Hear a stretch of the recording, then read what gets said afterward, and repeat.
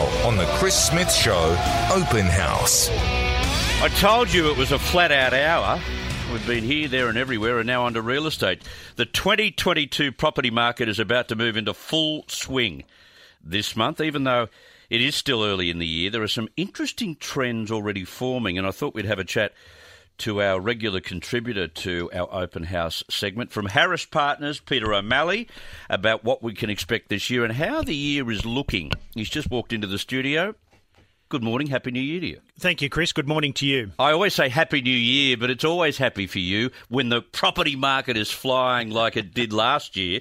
Now, there was a bit of a tapering off occurring at the back end of last year, though, right? Post-lockdown and when the retail banks popped those interest rates up, there was a bit of buyer fatigue and it backed off. Right. But interestingly, and I can't say I was expecting this, the market has started on the front foot. Probably the strongest January that we've seen for quite some time. And January is not a time you would consider buying or selling normally. Normally, that's right. There was a little bit of leftover stock from 2021, and that was still on the market as we came into January across most marketplaces, and I think it's nearly all been mopped up. Inspection numbers have been good, particularly for houses, Chris. See, this is interesting because we're all saying, we're in this semi-lockdown scenario, self-lockdown where people are just staying home and the CBD is dead and all that sort of stuff. All of that is right, but when it comes to buying a home, they're prepared to get out and look. Correct, and people are entertaining more in their homes, so they're chasing space. So both in the sales market and the rental markets, we're seeing houses comfortably outperform apartments. You predicted this sometime towards the end of last year when you were here, that apartments would not follow the same trend as homes. And one of the reasons has got to be that we really haven't allowed the full onslaught of students, backpackers, foreign workers into the country yet. That's right. We're at the back end of a construction boom over the last 10 years in residential apartments. So we are now dealing with oversupply, both from sales and rental perspective. And then add to that, COVID has forced people, as I say, to rehouse themselves from apartments into housing. And wanting a little bit more space. Yes. See, that's interesting. We've had this transition. I spoke to Bernard Salt, the demographer, about this, and he says that people have realised that their home is more than the castle.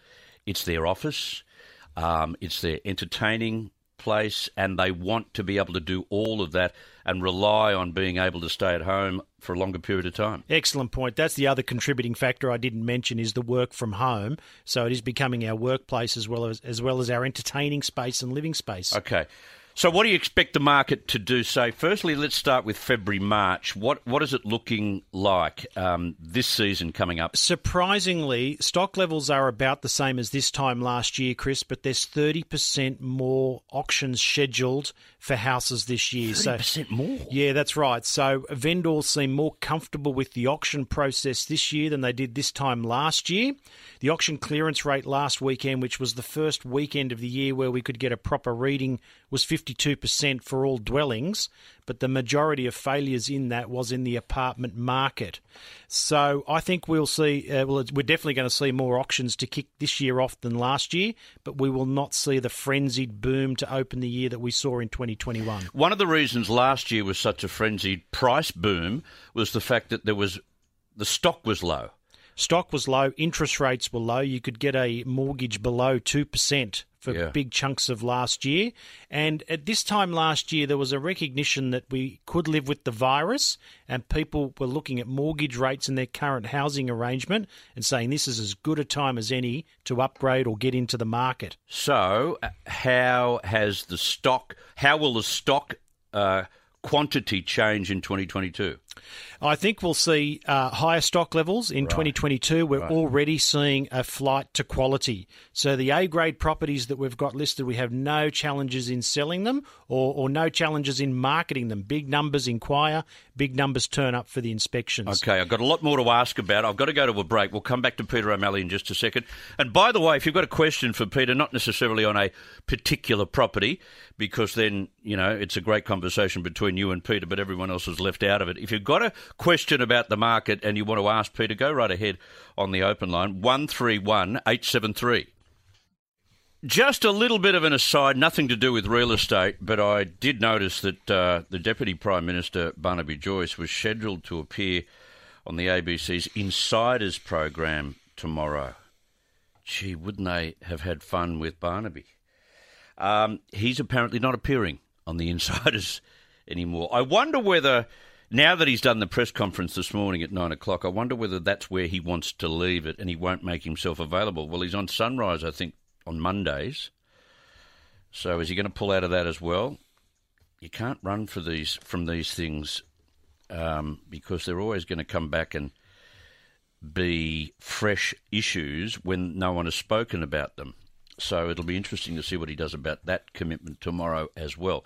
Back to real estate. If you've got a question for Peter O'Malley, jump in. Some free real estate advice, 131 873, buying and selling. Now, you mentioned there just before we went to the break about quality real estate. What do you mean? People are choosing quality over badly positioned real estate, or just define that for me. Yeah, last year, Chris, everything boomed and everything rose in price in unison. This year, buyers are more selective as to what they'll bid strongly on and what the bidding competition will get the most fierce on, and tends to be unrenovated, superbly presented homes.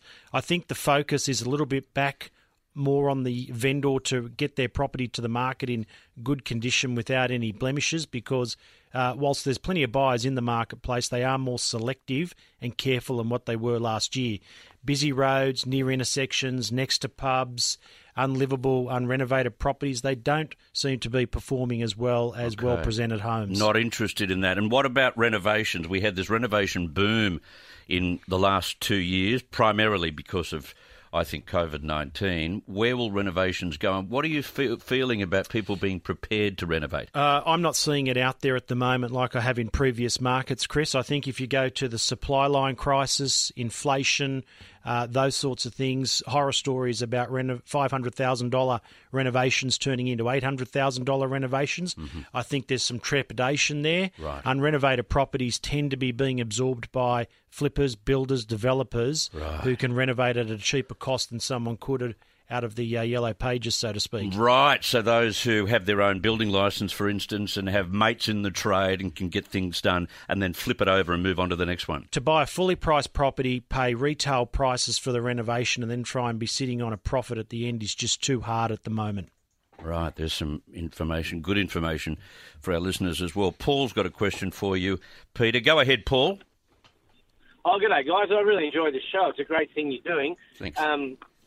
I just went in recently. I just went at 10 o'clock this morning to look at a property at Narrabeen. It's a one-bedder, top floor, about 4 floors up. And I asked the real estate agent a pretty common question, what's the price guide, or what's the vendor looking to sell the property for? And he said, around $730.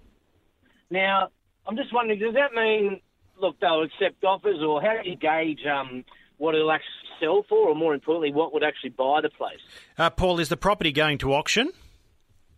Well, the campaign's auctioned to be, yes, on the 26th of Feb, but he also mentioned that they are, taking offers. So that's my sort of question. How do they run that? Look, it is messy. I wrote an article about this week. I call it one campaign, two deadlines, where there's an auction deadline, but the agent's openly saying I'm prepared to sell it beforehand. And as a buyer, you're quite right to say, well, what's the price and when is it going to be sold? Let's just cut across to if it's an auction property. The 730 guide is probably the bare minimum that the property will sell for, or be even close to selling for. I think you should expect it to go through 800 if it's in Narrabeen. That's what I would say. And if you don't want to bid at the auction because you don't have a budget of around 800, make your best offer before the auction and say, I won't be attending on the day. That's what I'll pay for the apartment here and now. And if that doesn't work, let's just both move on. That's a good strategy, Paul. Well, that's what I'm thinking. Look, it's like buying a car, and you put, $42,000 on it. But what would you actually take for it? Or would you take 35 or 40? And I've bought and sold properties, and I had a property at Monavale, and I set a reserve for $3.2 million, and it ended up selling for $2.75. So it seems that when I sell a property, they all go for unders, and these real estate agents claim record property price $200,000 above the reserve. That's Murphy's Law right there, Paul. Yeah, I know, yeah. So, okay, well, I'm just going to put my best offer, the maximum I can afford to pay for it, and if it's enough, I suppose that's the game, isn't it? That's enough. That's exactly the way to play an auction property as a buyer. Yeah, and tell him you won't be turning up to the auction. Yeah, well, that's right. I'll just say, look, I've got this offer, put it to them and say, you can cut yourself out of all the other rubbish and save everyone's time and money, and here's $770. Would they take that? And that's about all I can probably do. Sometimes an agent will say $730 when they mean $850, and sometimes they'll mean $730 when they mean $730. So you just need to test it with what you're prepared to pay, and if you get the property, great, and if you don't, move on to the next opportunity. Good to get your call, Paul. Very good, and some interesting strategy there. I've only got 30 seconds left. What about interest rates?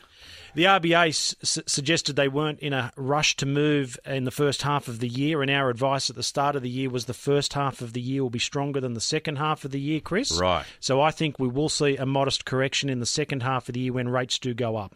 As far back as November, maybe? Indeed, but it'll all come down to how inflation plays and whether they have their hand forced. You've got to remember that late last year they were saying the next rate rise won't be until 2024. Yes, exactly. How do you work this stuff out? Peter O'Malley, great to have you on the program again, and all the very best for 2022. You too. Thanks, Chris. Good on you. Peter O'Malley from Harris Partners.